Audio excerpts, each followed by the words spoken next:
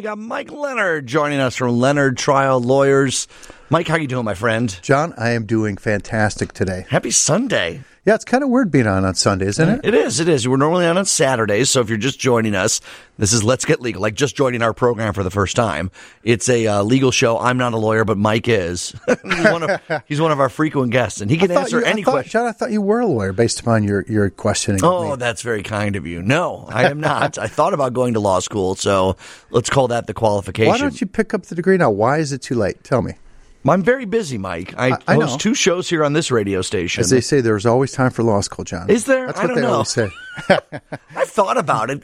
What do you think about people going late to law school? We've had some texters and callers say, is it too late for me, my kids? They're in their 30s. I don't think so, right? No, not at all. I mean, I think these days so many people don't go directly from undergrad.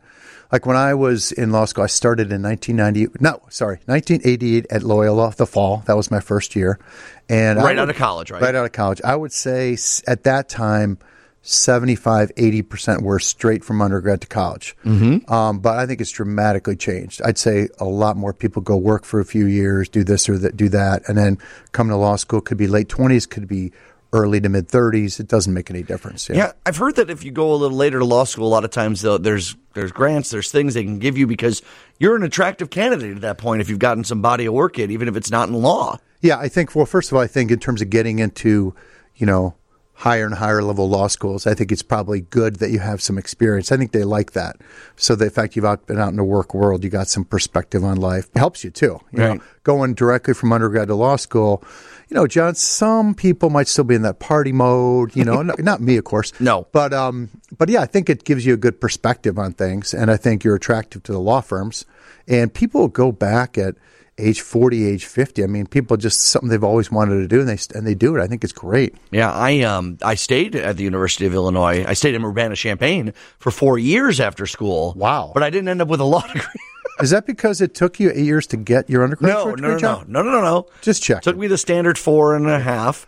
I studied abroad 1 semester, and then I worked down at Urbana-Champaign. What was your job after the first 4 years? I ran a radio station, actually. Awesome. It was a great experience. Got to do everything, and then I swore off radio, moved out to Washington, D.C., worked in the Senate, said I'd never work in radio TV again, and then we lost our election, and I came home and worked in radio TV instead. Didn't you always have the itch, because you loved it, so didn't you have the itch always to kind of get back into it? Radio and TV? Yeah. Of course I did, right? Exactly. But this show's not about me, although you have something... John, it seems to be. I mean, right. Let's get back to that. But I got what I'm going to hand you. Okay. I'm going to hand you, since I'm a defense attorney, I'm going to hand you what we marked as Defense Exhibit 1 for identification. Okay. Handing it over. So I need the listeners can hear that. Yeah, this is a plastic bag. It's a plastic bag containing something wrapped inside the plastic bag. Oh, boy, I hope it's food, because I didn't eat lunch before evidence. this. It's not evidence, okay? Okay, so I'm opening this up. So the first question... Oh, I can smell it. Because I'd always have to, if I wanted to get something to evidence, I have to lay a foundation. First of all, can you identify that for me, sir? It looks like a sandwich of some kind. Yes, you're correct. It's $9.75. Yes, the sandwiches are expensive these days. I did give half to the booth, though. It's like an Italian sandwich here? I want to set this up right. So first of all, the sandwich has been admitted into evidence. Okay. Of course, you can't identify the vendor. We know that. No, I cannot. But what we'd like you to do, and the listeners would love for you to do, they take that first bite, do it close to the mic so they can hear the bread crack. No one likes to hear that. They don't want to hear that? I don't know. But go ahead. Okay, well, no one likes to hear chewing on air. No, I think they do. They want to hear the sound of the bread. You're a law expert. I'm a radio expert. I don't think people want to hear All right, then whatever you want to do. You're the guy. Well, that's very good, Mike. Okay, so now we're going to have some follow-up questions for you, John. First of all, this is a whole bit. I'm glad you were prepared, Mike. Before we identify the sandwich, because it does kind of go to your street credibility, John, as a guy about town. Can you just describe for the viewers what you just experienced? Well, it was a hard on the outside bread, but it had soft inside, so it was very well made. A baguette. Took a bite into it. Some crispy lettuce. Looks like some salami. Something spicy in there, too, and maybe a mozzarella cheese. I think it's just a provolone. I think you're right. I think some of the meat has a little spice to it. Okay, the meat has some spice to it. The tomato fell off the back of it, which is okay. Tastes great, though. Was there mustard? Was there mayo? What did you go with? I didn't get deep enough into the sandwich. Do you need a second bite? This is Let's Get Legal. It's powered by the Illinois State Bar Association. Well, as we've discussed, I'll do another bite. Another bite. As we've discussed, it's important as a trial lawyer when you go to other cities, you have to know their local cuisine. You can't be going to Olive Garden. You got to know their subs. You got to know their pizza slices, right, John? Doesn't look like any mayo, more so oil. Yeah, oil. Yeah, it's really good. Yeah, I didn't request the mayo or mustard. Okay, yeah, that's fine. So where would you put that in the pantheon of your experiences with Chicago subs? It's great. I don't often get an Italian like this. Yeah. With the spicy meat. I usually am a roast beef guy, but I loved it. I think it's a 9.5 after 2 bites out of 10. And I think the key is the bread it's not the spongy soft bread that you often get, right? Right. No, it has that crispy exterior. Yeah. So right. can you now identify it for the listeners? Where it's from? Yeah. No, I cannot. Okay. Is it Graziano's? No. Okay, it's not JP Graziano on the west side. I don't know. The listeners are on the edge of their chair right now, John. I don't know if they are. All four of them want to know where that sandwich is from. We have a caller. I don't know good. if they're We got going to take a guess. Let's have the caller. The caller may be saying, please move on to something else. So let's wait for Iridium to screen it. Should I identify it before we talk to the caller? No, we'll find out in a second. So you brought me the sandwich, just to recap. Because you go across the area, you go across the country and find these little great places. I think Rob's you got headphones over there, Mike? I do, yeah. Let's hear what Rob has to say. All right, let's get Rob on the line. Rob, are you enticed by this sandwich conversation Mike and I are having? It's one of my favorite topics. I love good sandwich stories and good sandwich shops in Chicago. All right, so we love listeners like this, John. Hard exterior bread, salami. What are the meats here? Salami, provolone, like salami, capicola. Maybe you got provolone as your cheese. I think there's like 2 or 3 meats as the base. Any guesses, Rob, about where it's from?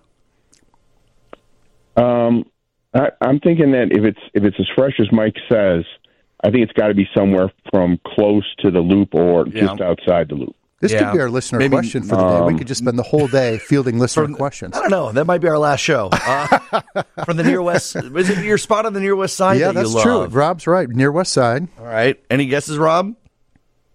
Well, I think the 2 best sub shops on the near west side are D'Amato's Bakery and Bari's. I don't know if it's a bakery. Did you get it? Like a Bari grocery store. He got it right on. Bari, little grocery Grand store. Avenue. Yeah, right next to each other. 1100-ish West Grand in Chicago. It's a little grocery store, but the key, John, is not the grocery store. It's the back. Mm-hmm. Everyone lines up to get the freshly made sandwiches. So Bari. Right. Yeah. All right, we'll tell you what, Rob, we don't have a prize for you, but Mike's going to treat you to lunch one day. We'll connect you guys, okay? Oh, fantastic. I don't know, but Thank does he you have so to much. eat with me? He's wondering, does he have to eat with me? Right. That's the problem. Well, it depends on if he's committed a crime or is accused of a crime. Allegedly. Rob, then he'll do your defense and he'll get your sandwich too, Rob, okay? That's great. I'm all in. Thanks for calling, buddy. All right. Well, that was 10 minutes of our sandwich time. What else you got for me, Mike? You're a busy man, aren't you? Yeah, well, I think you wanted to do a little deeper dive into a trial since we just finished one. Yes. How'd that go? Because you were remind the listeners what trial you've been working on recently. Sure. We had a 2-week Medicare fraud case in federal court in Chicago. We started, it seems like ages ago. We started Monday, January 9th, I guess it was. Okay. It feels like months. Yeah, and then a couple weeks we just finished on Thursday, 4 or 5 o'clock this past week. So with a verdict and everything? Got the verdict and everything. So luckily, and fortunately for my client, we got a not guilty on all counts, which was super exciting. From a jury? Yes. In federal court? In federal court. That's another one for you, Mike. It is, John. That doesn't happen very often. It doesn't. So when it happens, you really want to take the time and relish it. That's why you're in such a good mood today, exactly. Mike. When you walk in, you just want a big case. I would never spring for a sandwich for you, John, unless I had one. I was going to say, a $9.75 at that, Wow. But before we set it up, I know you don't like to talk about your achievements on air too much, and you really are a down-to-earth guy. I talked about it earlier in the show, how rare it is to go to a jury in a federal court case because the feds have so many resources they put towards cases, which is fine. I'm glad they do have resources to do these things. But it's rare to go all the way to a jury and get a not guilty vote. It is, yeah. I mean, I think statistically in Chicago, the U.S. Attorney's Office wins. I think they say 90% of the time. I think it's more like 80, and I think it's going down in our favor a little bit over the years, over the last 5 years. But yeah, I mean, statistically, they're going to win a lot of the time. It's difficult to overcome a lot of things. I mean, you first of all, if you're a juror, you're walking into kind of the majesty of this giant courtroom. Yeah, you see 2 or 3 prosecutors with 2 or 3 agents sitting at the table. And then they have, 5 behind them in the hallway who are working every angle they can and have done that. And then they have these, sort of shopping carts full of what looks like evidence. So I think, just from the get-go, there's this notion that, oh, gee, if they're here, they must have done something wrong. That sort of mentality, even though, of course, the standard is the opposite. So you're dealing with that from the outset. So I think that's always something you worry about that's in people's minds. But you're going to get certain number of people on your jury panel who've had experience with law enforcement or maybe anti-federal government, whatever. And so you're hoping to find in that jury pool, a balance that of people who can be open-minded and fair-minded. And we clearly got the group in this case to do that. All right. So can you give us a few of the details of the case? Anything sure. Yeah. Yeah. Give us a little bit of the setup. Nothing is secret anymore. So it's kind of weird. I want to lay these facts out for you and see, because I thought it was as presented, a kind of a complex case that, in a way, almost fools people. So it's Medicare fraud. So, the foundation for any Medicare fraud case is that someone's billing Medicare for something that they shouldn't be doing is kind of the genesis, right? Which is no good. You shouldn't cheat the government. Correct. On that. Okay. But the theory here was a little bit different in that you had a Chicago-based durable medical equipment company. Okay, so they don't manufacture the stuff, but they distribute it, work for other manufacturers, things like that, right? And what we're really talking about are braces, things like for shoulders, for knees, ankles, all those kind of things. And so the government's theory was this. Our company, they weren't manufacturing the braces, as we said, but what happened is they contracted with another company down south, and that company said, hey, look, we will run the ads on TV, right? Okay, the other company. Yeah, which will generate, leads for people who want these braces. Right. But the interesting thing was, so people are seeing the commercials on TV, kind of like you see late night commercials, right? Or they might see it on the internet. But then these people are agreeing, yes, we want to be called. We want to be contacted, right? So there's no fishy business about, the customer, the consumer who's a Medicare beneficiary. They see the ads, they say, oh, I want a brace. I need want to do it. They consent. They fill in a form with some information. They even say who their doctor is. They say, I agreed to be called, right? Right. So then this other company, that other company down south, they would contract with a call center. And so they would take those, what the government called leads, and they'd call those people back and say, hey, we see that you said you wanted to be called about this product. Do you want it? And they'd talk to them about it. And they'd give them more information, right? Including information about their doctor that authorizes them to call the doctor's office directly, send the doctor's office a fax, right? And then, so the final piece would be, as part of what the guy down south is doing, he'd get the doctor to approve, through these, different companies, right? This is as complicated as Medicare itself, by the way. Yeah, exactly. And so then you'd have a prescription written by a doctor who got the prescription from this company and said, okay, yes, I agree to have patient X get this brace from the company in Chicago. Okay. Right? Finally connecting the dots. Yeah. And so all our company in Chicago is doing is then, since they're licensed and allowed to bill Medicare, then they would get those prescriptions from the company down south, since we don't manufacture them, right? And then we'd submit them to Medicare. Okay, sounds okay, right? What sounds bad about that so far? Nothing really. Okay. It doesn't seem like you did anything wrong yet. So the government's theory was that because we received a percentage of the money that Medicare paid out, so the company down south got 79% for doing all those activities we just talked about, and we and our billing company got 21%. They said getting a percentage was illegal because getting cut because it somehow induces a referral of the patient to us, okay? And we were saying, no, the doctor's the one who's making the referral. It's not the company down south. So the government characterized it as the company down south was selling prescriptions to us, right? Okay. And we were just doing the billing function. So that's the factual background. And to me, an average jury coming into any court, whether it's Chicago federal court or state court, that to me isn't that sort of complex right off the bat. I was just going to say, if you're a juror, I've never been on jury duty. I want to be on one. Yeah. Never let me be on this case. Yeah. We got got the right result, so I'm glad. I'm good for you. Yeah. But boy, that's a boring case. Yeah, and then what made it more complex is you had two defendants going to trial at the same time, right? And so each of those two defendants have completely different knowledge bases of what should be allowable in the industry or not, what's illegal, what's not. So that's why we got a benefit, because our client was lesser in the hierarchy, right? And so therefore have less knowledge of what's legal, what's illegal, right?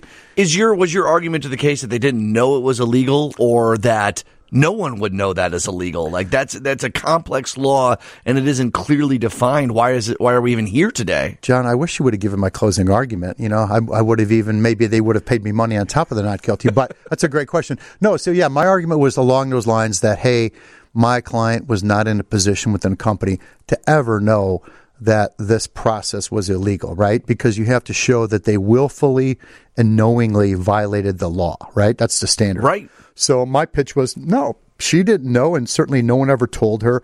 We'll talk about the witnesses that testified for the government, but no one got up there on the stand and said, yeah, we ever told this woman that, hey, what you're doing is illegal here, right? She was just doing accounting functions and administrative functions. She was making sure that this company down south was paid as part of her job, pushing the button for a wire transfer. But not knowing that something isn't legal or not legal isn't always a defense, is it? Correct. But in this case, for Medicare fraud, they had to prove that the person acted willfully, meaning that they knew they were violating some law. Okay. Not necessarily the anti-kickback statute, which was the law we're talking about, that they were violating some law, which is weird because the government's whole case is they're violating the anti-kickback statute, right? Mm-hmm. And so obviously the jury knows that's what the law that everyone's talking about that they're allegedly violating. So, but no, you made a great point because secondarily we were saying, hey, look, not only was my client not in a position to know this was illegal and was not intending to violate any law, but if anyone went and looked at the millions of regs and policies and laws, any average person that make up Medicare, you would not find a piece of paper that said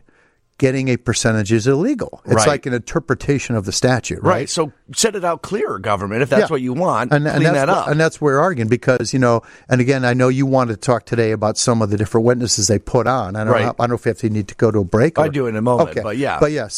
But the whole thing was sort of complex to begin with. Yeah, and based a legal theory rather than just kind of a everyday, hey, someone got shot and who did it? Right, exactly. All right. Mike, interesting stuff. And I'm going to eat this sandwich during this news break. Where is it from again, one more time? Bari. I think it's about 1100-ish West Grand in Chicago. Great. All right, I'll have to check that out after I eat this sandwich. LeonardTrialLawyers.com is where you can chat with Mike and his fine work and team and everything. And it's time for the news on WGN. You're listening to Let's Get Legal, powered by the Illinois State Bar Association, with host John Hansen. Today's show is sponsored by attorney Patrick Dolan at Siegel & Dolan and Leonard Trial Lawyers. Now, here's John Hansen, and Let's Get Legal. 720 WGN, Let's Get Legal, powered by the Illinois State Bar Association. Mike, I was just telling you about last week's show, and we had so many great discussions about the idea of the sheriffs, whether they should be able to enforce or not enforce the law. And we were just talking about how much we love our listeners here on WGN. That's such a great subject because as we're talking about during the break, it's like we sort of pick and choose in our own minds what's appropriate. Like you said, well, what if the mayor says to have a sanctuary city? Right. What if a prosecutor decides not to charge this type of case? And charge doctors who are committing we're really kind of making our own value judgments about what people should do or do not, but it happens all the time across the spectrum of cases that involve, any enforcement of the law. Right, and even people are saying, well, and some of the sheriffs were saying, not to rehash this whole thing, because we talked about it on WGN, not only this last week, but this week, the idea of not all police officers enforce speed limit laws 1 mile an hour over. There is discretion in law. Correct. There's discretion in who prosecutors decide to prosecute, right? I mean, obviously, you think if someone violates the law, they will be prosecuted. Not true. Obviously, prosecutorial discretion applies, right? To charge a case, not at all, okay? Right. So someone could have violated that law, and the prosecutor could make the decision they're not going to charge the case at all, right? Right. Which would be good to get some call-ins on that. Yeah, I'd be curious. But we all believe that that's an important discretionary function. Yeah, it was just I came into the show with my opinion pretty rooted in. And I think I ended up there, but I got tugged along the way by some of the listeners, and I just love it. So yeah. 312-981-7200. This is just a long way of saying this is your show to listeners. And Mike, you're so good at taking questions and thoughts on that if you have any legal thoughts or questions and you want to chime in, I know you don't normally hear us on a Sunday, but the lines are open for you people. And plus it's more interesting to hear their views than ours, John, right? 100%, especially if we're talking about sandwiches. No. So I got a question for you. I've got 3 text messages in a row saying what movie got them into law. Can you guess what the 3 in a row were? Wow. Is it My Cousin Vinny? It is. My Cousin Vinny, it's funny because universally, if you ask lawyers, judges, like what's their favorite legal movie, that comes up all the time. It's so good. Yeah. Three different listeners said that? Yes, Wow. right in a row. That's My pretty cool. Cousin Vinny, My Cousin Vinny, My Cousin Vinny, including Ken from Berwyn, and Fred chimed in as well. And I think why lawyers like it, because it is very practical, like commonsensical. I mean, Yes. it's first of all, it's absolutely hilarious. Right. But, you know, I don't want to go too far because then I'll get in trouble with the judges. But, that whole dynamic between a judge and a lawyer. Right. It's very true. I mean, it's not like that always, but I mean, Right. there's a certain dynamic in every courtroom, depending upon the judge, between the lawyer and the judge, and how he or she runs their courtroom and how they react to you reacting to them. Right. So it's an important part. But also, I think the great thing about that movie was the cross-examination scenes are, there's a legitimacy to them. They're like common sense. You're trying to make a common sense point to people. And, the grits, is a good example. But I mean, that's how it goes. You're trying to tell a story through cross-examination, not just, spank somebody. Right. So that's why I think lawyers enjoy it so much. Yeah, and you're looking for those kind of gotcha moments that are probably over-dramatized sometimes in movies, but you've had those gotcha moments too, and they can be that dramatic, right? Yeah, and look, I think because jurors watch so much TV and movies that involve law, there's an expectation of how a trial is going to be. So they do have an expectation, in my view, that there's going to be some drama on cross-examination in particular, right? And that they like to see a government witness dismantled, discredited. I think they enjoy it. Do you and ever, just like any other witness, of course, they're sitting there. They hear, this side of the story. Sometimes it's not super exciting. And sometimes they have a perception of a witness. Oh, that person seems credible, right? Mm-hmm. Wow, I'm totally convinced that, the defendant's guilty based upon what this person just said. And then all of a sudden they love to hear that, oh, well, that's not the whole story. Mm-hmm. Or the witness's background is a lot different than we thought. Mm-hmm. Or there's a reason why they have a motive to testify the way they did. They enjoy that, right?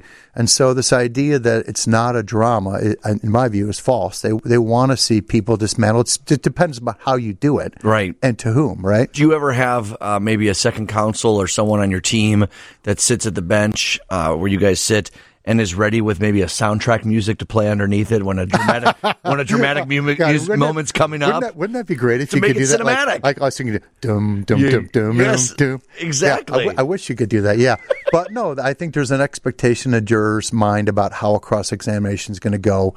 Certainly, you can't treat every witness the same. If you go up there and get boisterous or loud a confrontation with every single person, regardless of the role in the case, it's not going to be persuasive, and it doesn't make sense, right? You got to pick and choose. Yeah, because every witness, your theory of the case and your theme is one thing, and so certain facts you're not contesting at all, right? So you're not getting up there and saying everybody's lying. You don't want to. You're trying to make your points about, well, what did they not tell you, or how can we put that in context, right? Because the case we just tried was a perfect example. They had this government cooperator to come in and testify. And he was the guy, we don't want to get too deep in the weeds, but he was the guy that the company that we were representing contracted with, right? Okay. And he'd been defrauding. If you believe that this was wrong, he'd been doing it for years and making tens of millions of dollars, but yet he was only given a light sanction and was going to pay back almost nothing, right? And he's here to say, how bad our defendants are, right? So we obviously had to point out what this amazing benefit he's getting and how, influence he is, because all he has to say is, I had this conversation, an oral conversation, which is really not provable or disprovable. I was going to say, right? He said, she said. Yeah, but in terms of my client, again, it points out the difference between the two defense. In terms of my client, I wasn't contending he was really lying really about anything as to my client. He wasn't saying that he really knew much about my client. He had interacted with her, but he wasn't there to tell the jury, hey, I called her up and told her this. It was the opposite. I was able to establish that he didn't do that, right? Right. So for me to get up there and attack him wouldn't make any sense. Let me just set up that again. So the person that was testifying for the government was someone who had actually admitted to committing fraud. Yeah. And was trying to help convince the jury that your client was really at guilt. Yes. And you are allowed to, as a defense attorney, let the jury know the benefit that a government witness is getting. Yeah. And what the government tries to do is preempt you. So they put the witness on, but they go out of their way to say, oh, sir, is it true you've pled guilty already? Yes, I have. And, what's your obligation? Oh, my obligation is just to tell the truth here, And what do you hope to get? Well, I hope to get a lighter sentence. They try to set it up so to take some sting out of your cross, right? Right, that you don't have some big dramatic moment where it's like, it's a government witness. Exactly. They let them know ahead of time. They spend a lot of time going through that. Of course, they don't cover it all. No. So then our job is to, provide some more context about really not only the benefits to you, there was a benefit to your father, which was true in this case. Right? Oh, interesting. His father wasn't being charged with that crime and some other crimes that he had made known to the government. So, that provides context. But in my circumstance, other than providing that context as to why he'd be motivated to assist the government and say what he was doing was wrong, my really goal was to show that, look, you had these interactions with my client. You never let her in on your little scheme, right? And so to me, it was more effective not to show that he's just this big liar, but to show, no, you had all these interactions with my client and never made known to her there was anything wrong with this whole scheme you say you had cooked up. And for those just joining us, it was a not guilty verdict you got for your client, which congratulations. But then my question is did the government go, man, I wish we wouldn't have given that witness a freebie on this one, because they ended up not getting the verdict they wanted? Yeah, so they it's always a mixed bag from the government. Always feels they need, especially in federal court, they always rely upon cooperating witnesses. It's rare that they don't have them. So, which makes sense. Yeah, to them that's their bread and butter, And so, but the problem is some of these people are so motivated by what they're getting out of it, they really aren't credible. And what really is hard to take is the fact that they can make representations about, hey, I had this conversation, right? Or I did these transactions. And, if we're talking about a non-white collar case, like a bread and butter, violence case or whatever, there's no way to disprove that. Sometimes you can through other forensic evidence, but sometimes it's hard to disprove what was said during a conversation or that ever occurred, right?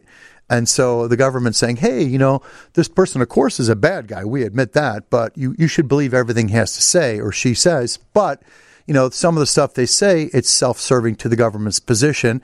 And, they don't have a lot of incentive to discredit that themselves, right? And there's no way to really prove some of the stuff the person's saying. So as a defense attorney, is your job often when a witness comes forward, you're not necessarily going to dispute what they're saying, but you're disputing either their motivation if they're a government witness, or even do you ever go after someone's qualifications or maybe their previous biases that they might have in this case?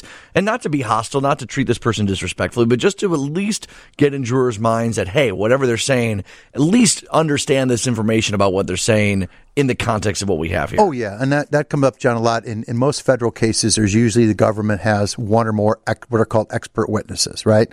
So they're qualified by their experience, education, et cetera, to be an expert on a subject. So the case we just tried, they brought in, what I call so-called expert, and he was there really to essentially lecture on the Medicare program, like what it is, how a claim is submitted. Which is good to know because it's confusing. Correct. But he was trying to say, okay, these are the types of claims Medicare wouldn't accept, right? Kind of pointing to the claims that we did. But the problem was the person didn't work for Medicare. He was a government witness who had testified 150 times, right? So they have him go around the country, get on the stand, and talk about what Medicare does and thinks, even though he's just a private citizen. Yeah, he doesn't work for Medicare. So I found that highly offensive. So, of course, in our cross-examinations, we want to show, look, you actually work for a company that isn't Medicare, that gets paid millions of dollars by the government, and you testify all the time. You roll into court. And the funny thing was, what I was able to do with him, he had no idea what the facts of our case were. He's just like a lecturer. So he comes in there and I go, hey, do you know such and such? It was my client. He's like, no, I've never heard of that person. I'm like, do you know if she's even here today? He's like, no. And then I'm like, what about the other person or the other defendant? You ever heard of him? No. Is he here today? I don't know. It was just showing that he's not an expert on this particular case. Yeah, just how absurd it is. He knows absolutely nothing about the facts of our case. Yeah. Oh, you're good at this, Mike. 312-981-7200 if you got any questions for Mike or if you want to let us know what your favorite movie or TV or book moment was, what got you interested into law. I'll share mine. Mike will share his too. Leonard@triallawyers.com is where people can go for more information. Mike, what number do they want you to call if they need you? John, 312-380-6559. One more time. 312-380-6559. More with Mike Leonard from Leonard Trial Lawyers after this on Let's Get Legal. It's John Hanson here on Let's Get Legal, powered by the Illinois State Bar Association. Got about 4 minutes until the news, Mike. I wanted to ask, and we've been asking people what got them into law, and I ask new lawyers this all the time. For you, what is there a moment that you were like, this is what I want to do?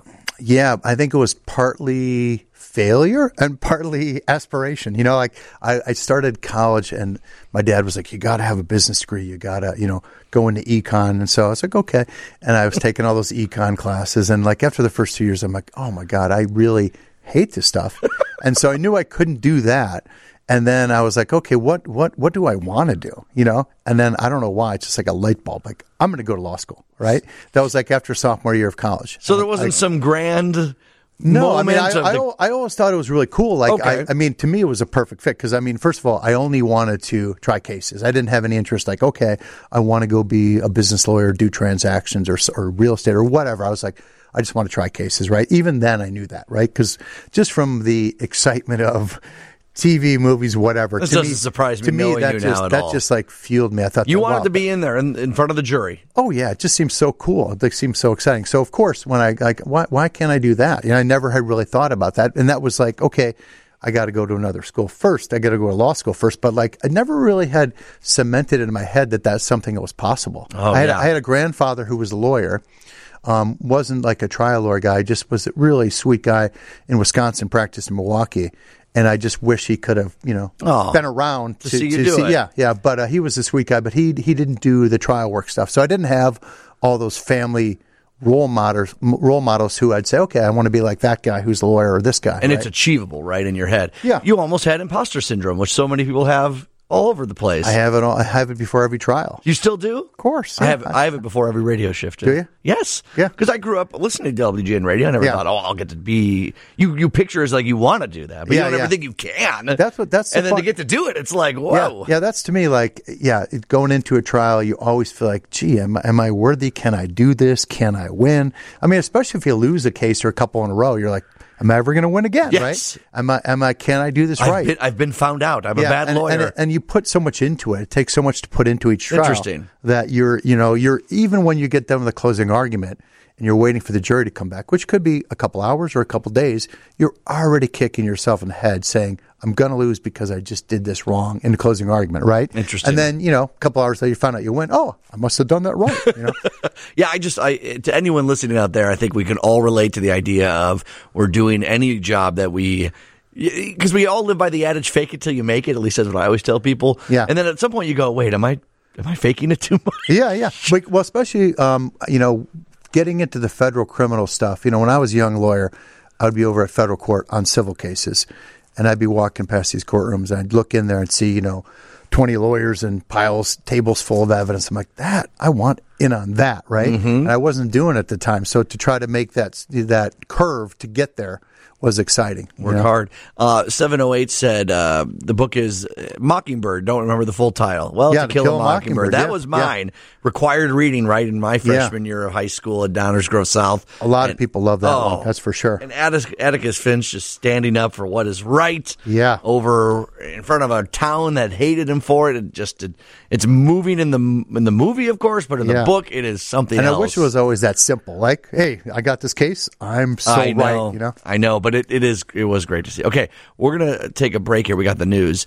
After the news, 847 wants to know, what's it like to beat the government in a federal case? Ooh, we'll get that answer for Mike and get your answers to what got you into law. You're obviously listening here today. Some interest in it. Let us know if it was a movie, a TV show, what it was at 312-981-7200. More with Mike Leonard from Leonard Trial Lawyers. It is just about 2:37 here on WGN. John Hanson in until 3 o'clock. And we got Mike Leonard from Leonard Trial Lawyers joining us.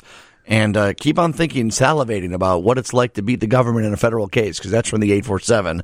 But first, a couple more answers to what got you into law. And we'll go to the phone lines. And Keith, are you calling from a helicopter? Where are you calling from, bud? Oh, well, he just hung up.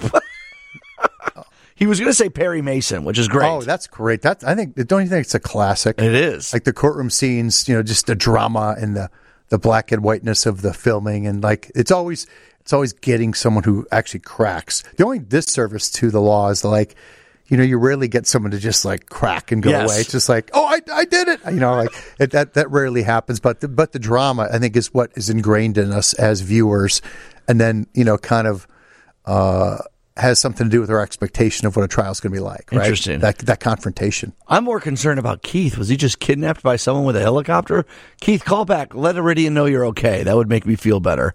312. I'm sorry, and I think what's analogous to the Perry Mason is The Fugitive. Oh yeah, so I don't know if any of your listeners saw the original Fugitive black and white television. Oh, I'm sure series, they did. But that is fantastic, and like each week, he's in a different location, trying to make his life, and then the law is always nipping at his heels, and he's the guy who's wrongly accused of the murder of his wife. Yeah. Oh, I love The Fugitive. The movie, never seen the show. 708 says the Nuremberg Nazi trials. Interesting, because those must have been extremely publicized and talked about in the late 40s when they took place. And I have a little bit of knowledge about those, but I think weren't they televised at the time? I would imagine. Yeah, that would have been so. That'd be so interesting because also from an American standpoint, like as a viewer, a listener, I would think it's so black and white, right? That's so wrong. Everyone who's on trial, right? Mm-hmm, for sure. All right, hey Keith, you alive, bud? What are you doing? Hey, how you doing, folks? You're talking about lawyers. First one comes to mind is Perry Mason. Oh, yeah. Way back there. Keith, that's a great one. Matlock. Yes, Matlock is good too. Yeah, for sure. And wouldn't you say, Keith, that Matlock's kind of like he was sort of a kinder, gentler version of the Perry Mason? Yeah, I guess so, yeah. Do you think any of these shows really line up, like you're saying? Do they line up to what it's really like? That's a great question. That's a great question, Keith. Generally no, because, when you're watching one on TV, especially on TV, like they got to get the trial in and the key moments of the trial in 10 to 15 minutes, right? Mm-hmm. So they have to kind of cut to the chase and only show you, the most dramatic cross-examination you can possibly imagine. And I think what is surprising to people, especially in federal criminal trials, is, oftentimes the length of them and, that there's a lot of stuff that is not exciting, right? It's admitting documents into evidence. It's calling witnesses to talk about financial records, all the kind of stuff that, it doesn't have the sex appeal that a TV show would, and doesn't have the instant gratification of the cross-examination, right? And I think a lot of times the jurors are kind of waiting for direction to the closing arguments to sort of put it all together, right? Mm-hmm. Because not to say it's over their head, but it's just a lot of pieces to a puzzle that's not just readily apparent. Yeah. I'd be worried about falling asleep. Keith, have you been on a jury before? No, but I was close, and then they canceled a couple times. This was in Iowa where I live. They solved it before it got on there, I guess. Or they settled it, probably, or determined not to go to trial ultimately. Okay. Hey, Keith, are you related to Roy Leonard? No, but when I was a kid, I remember driving in the car with my dad, and of course that would be on, Yeah, for sure. WGN would be on, and also Milt Rosenberg. Remember him too? Oh, for sure. Like my dad would be listening to these shows. I'm like, come on, Dad, Extension give me some 7. rock and roll. Nope, you get Extension 7. Samuelson. Oh, yeah, Big O. Orion Samuelson, yeah, with the Farm Report, yeah. For sure. All right, Keith, I got to let you go. Thanks, Keith. Yeah, it's a great call. All right, so in a couple minutes or less, what is it like to beat the government in a federal case? It's a hell of a lot of fun. You only needed a few seconds for that great answer. Because it really is a huge challenge. First of all, as we said, kind of statistically how often they win and all the resources they have, right? And then we've talked about this briefly. There are some prosecutors who kind of haven't, one could argue, not me, of course, that there's a little arrogance there, and in terms of their approach. So it's just very gratifying, and particularly like in a case where we just had, where I was just from day one 100% convinced that my client, this woman, was innocent, not guilty, right? Not just not guilty, not a case where you just can't prove it, but I was really all in her innocence, right? That she didn't know that she was violating any laws, right? So she's facing years in prison. Yeah, exactly. So it's also pressure too, because you feel like, this person really is innocent. I can't believe that I have to sort of prove the not guilty, right, over a course of a couple of weeks. And it's a tall order because, like we say, people go in there with an expectation that, oh, well, maybe they did something wrong. Right. Maybe they're not saying all that's there. Why aren't they testifying even they don't have to testify? So you're dealing with all those issues. And, it's funny because one of my recent trials a year or two ago was with a good friend who was a former federal prosecutor. And one of his first cases after leaving the federal prosecutor's office was with me. And we won that case, and he thought it was so fun and exciting to beat them too. I'm not going to name him. There you go. But he thought it was exciting as well. Let's go to the phone lines. Tim is on. Tim, you got a question for Mike?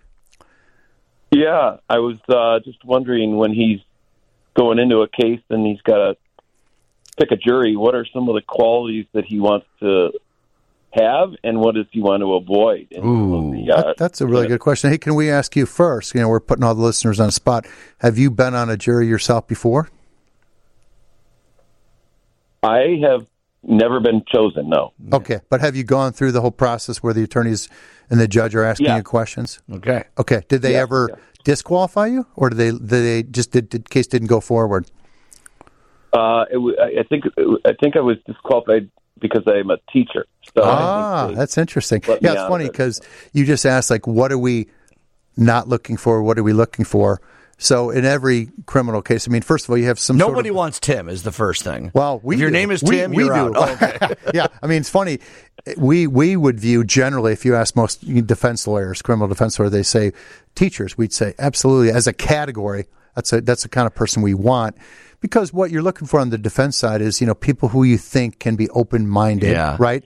Who deal with a lot of people, who maybe have an ability to give someone a second chance. So to me, the category teachers always, if I'm looking at, because you get a list, Tim, at the beginning of your 40 people that are coming in that day, and they've answered, as you know, you probably did it yourself, Tim, they've answered a number of questions about themselves, and one of them is their occupation. So immediately I'm circling that potentially someone Can you Google the names of people? That's a great point. So what happened in this trial this week is the judge had entered an order forbidding us from Googling them during jury selection. We actually filed a motion to point out why it's so important because, everybody, their whole life is out there, right? And there were some really good cases from other jurisdictions where they allowed it. And there was also some great information online about how people who are jurors actually don't mind being Googled and actually have an expectation that they will be, right? So the judge actually reversed himself, which I thought was really cool. And he entered an order saying, during selection, you can Google people. Whoa. Yeah. But the weird thing about it was I thought it would be super revealing and insightful. I didn't have Facebook access, but I had Google access, right? Uh-huh. And so maybe if I had Facebook access, it would be better. But interestingly enough, I didn't think it was crazily insightful. But I think if I would have dug a little deeper, you still don't have that much time, right? Oh, so it's in the trial. You're allowed to Google them from the bench. Yeah, because the people come in, the 40 people, you're handed this document that has their juror questionnaire responses, right? So we know stuff like, Tim said we knew his occupation and things of that nature. We knew what town he's from. He'd entered a number of questions about whether he'd been on a jury before, whether he knew law enforcement people. But because of if I had maybe more bodies with me, and we could have gone deeper into Facebook and stuff like that. Interesting. But we're picking and talking to these people while we're doing While we're doing it, yeah. Wow. So I don't even know if they knew we were doing that. So you fought to get Google, and it didn't really help you out that much. Well, it didn't in this case, but I think it's really important because that is interesting. Everyone's life is out there. But Tim, we're looking for, over as a general category, people who can be independent, who can be open-minded. Kind of this weird thing of, can they be fair, which is a hard nebulous category. Things we're not looking for or things that are red flags or disqualifiers. People who have a lot of law enforcement personnel in their family. Hey, my brother's a cop, my sister's a cop, my dad's a cop, my cousin's a federal agent. Obviously that piques our interest and makes the hair go up on our neck when we hear that they have lots of law enforcement in their family or all their friends are in law enforcement. Why? That's something. Well, because let's face it, we think that they're going to give more credibility to law enforcement and to the government's case. And, one of the things that's maybe they have a lot of people they knew and trust and thought did great jobs, which they might. Correct. But that doesn't, and there's the battle. The government can try to keep them. We can try to get rid of them. Doesn't mean that someone who has a lot of law enforcement connections can't be fair. But our fear is that when those witnesses hit the stand, the the jurors are told by the judge, hey, look, you got to start with ground zero on the credibility of every witness, right? But it's hard to do that. Yeah. It's not really, most people aren't capable of that. And especially if they have all sorts of positive experience with law enforcement, they're bound to sometimes accept the idea that they're more credible when they hit the stand versus neutral. Okay. Interesting. Yeah. Tim, thanks for the phone call. Okay. All right. Tim just was sitting there patiently listening. We appreciate that.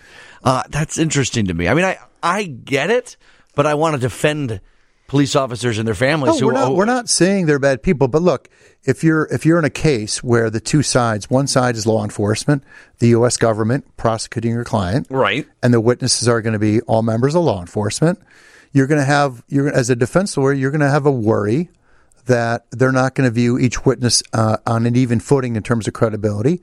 If they have all these great experience with law enforcement, which is nothing wrong with that, they might be prone to say, well, we think they're more credible, right? And you have to overcome something to prove to us that they're not, right? Plus, you're just, at that point, you're operating in generalities, right? Yeah, and we're not striking, and nor do we have the ability to strike every person who knows someone who's a cop. And we're not trying to do that because obviously on every juror pool, there's lots of people with a lot of depth to their experiences in life. And it's not just a disqualifier. Oh, they know some law enforcement. Let's get rid of them. Right. You don't see them come from Mount Greenwood and you say, well, they're out. No. And oftentimes, I'd say so many times, you look at the juror questionnaire and you're making notes to yourself, like just to paste them on their initial answers, like, oh, this person's going to be a problem for us. And then you get to hear them answer questions from the judge and from you. And you think, and you're like, oh no, this person seems great. This someone we want on our side, right? Interesting. Yeah. All right, let's take a break. More with Mike Leonard coming up here on WGN. Mike Leonard from Leonard Trial Lawyers. We've been talking about what got us into law, and the 708 said the O.J. Simpson trial. Oh, yeah. That was riveting. I mean, that was amazing because remember just the sheer length of that? That was months on TV. Well, I was a child, but I do remember seeing the highlights for sure. How old were you during that trial, John? It was, 94? 94. It was 1994. 10. Wow. Did you watch it? I did. Yeah. I do remember. And it would be on my favorite show growing up. This is a little window into my world, was late World News Tonight with Peter Jennings. Wow. You never miss it. John, you were quite an intellectual growing up, right? Did you ever eat pizza slices back then? No, or sandwiches? I'm sure I did. Yeah. But that was the world in which I grew up. But no, I would watch it obsessively, and so I'd get caught up on all that stuff. Let me ask you a question about that trial. First of all, I thought the O.J. trial was riveting. I think it was actually interesting to society. I mean, people tuned in. That was huge.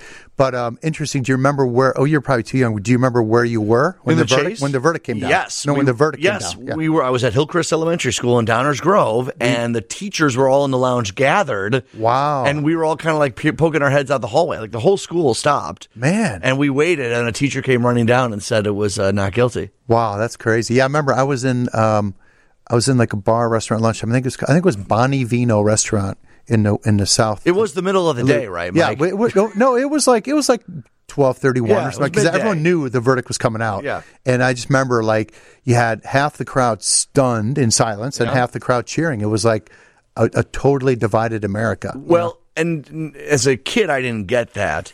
But then watching the documentaries that they've done afterwards, or the docudramas they've done afterwards about it, and setting up the context of the L.A. police and the Rodney King and all that sort of stuff, it opened my eyes a lot to what was going on in the country at the time. For the defense, it was kind of a perfect storm of just years of bad treatment and all that. So, I mean, knowing the jury pool and knowing what was going on in L.A., it's probably, in retrospect, it's not that surprising. Right. No, 100%.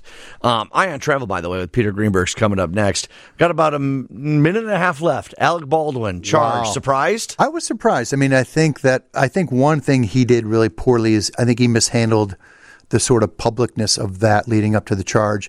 I know at one point he went on and claimed in a very public interview that he hadn't even pulled the trigger, which I think was just an absurd position to take. Obviously, he knew he'd pulled the trigger.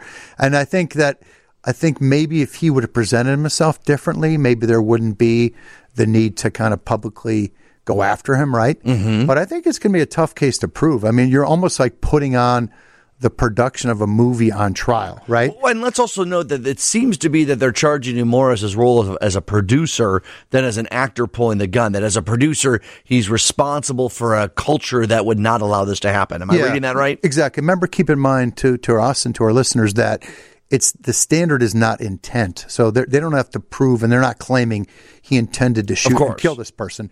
It's just reckless conduct, just kind of like that Highland Park case with the father, recklessness, right? Right. That you know about something and you're not taking the proper steps. Yeah, he's basically being charged not just because he's the actor, because he's the producer and responsible for the overall sort of design of using the guns, the armorer. I love that term, armorer. Yeah, don't you? It's a hard one to say. I want to be an armorer when I retire. Okay, but there you go. Yeah, I'm surprised. I think they'll have some difficulty in proving the case. But again, I think a lot's going to come down to that county where it's charged. I'm not sure which county it's charged, but that could be a very rural New Mexico county who could be very anti-California, anti-Star. So I think the jury pool is going to have a huge effect on that case. Interesting. All right, Mike Leonard, who should be calling you?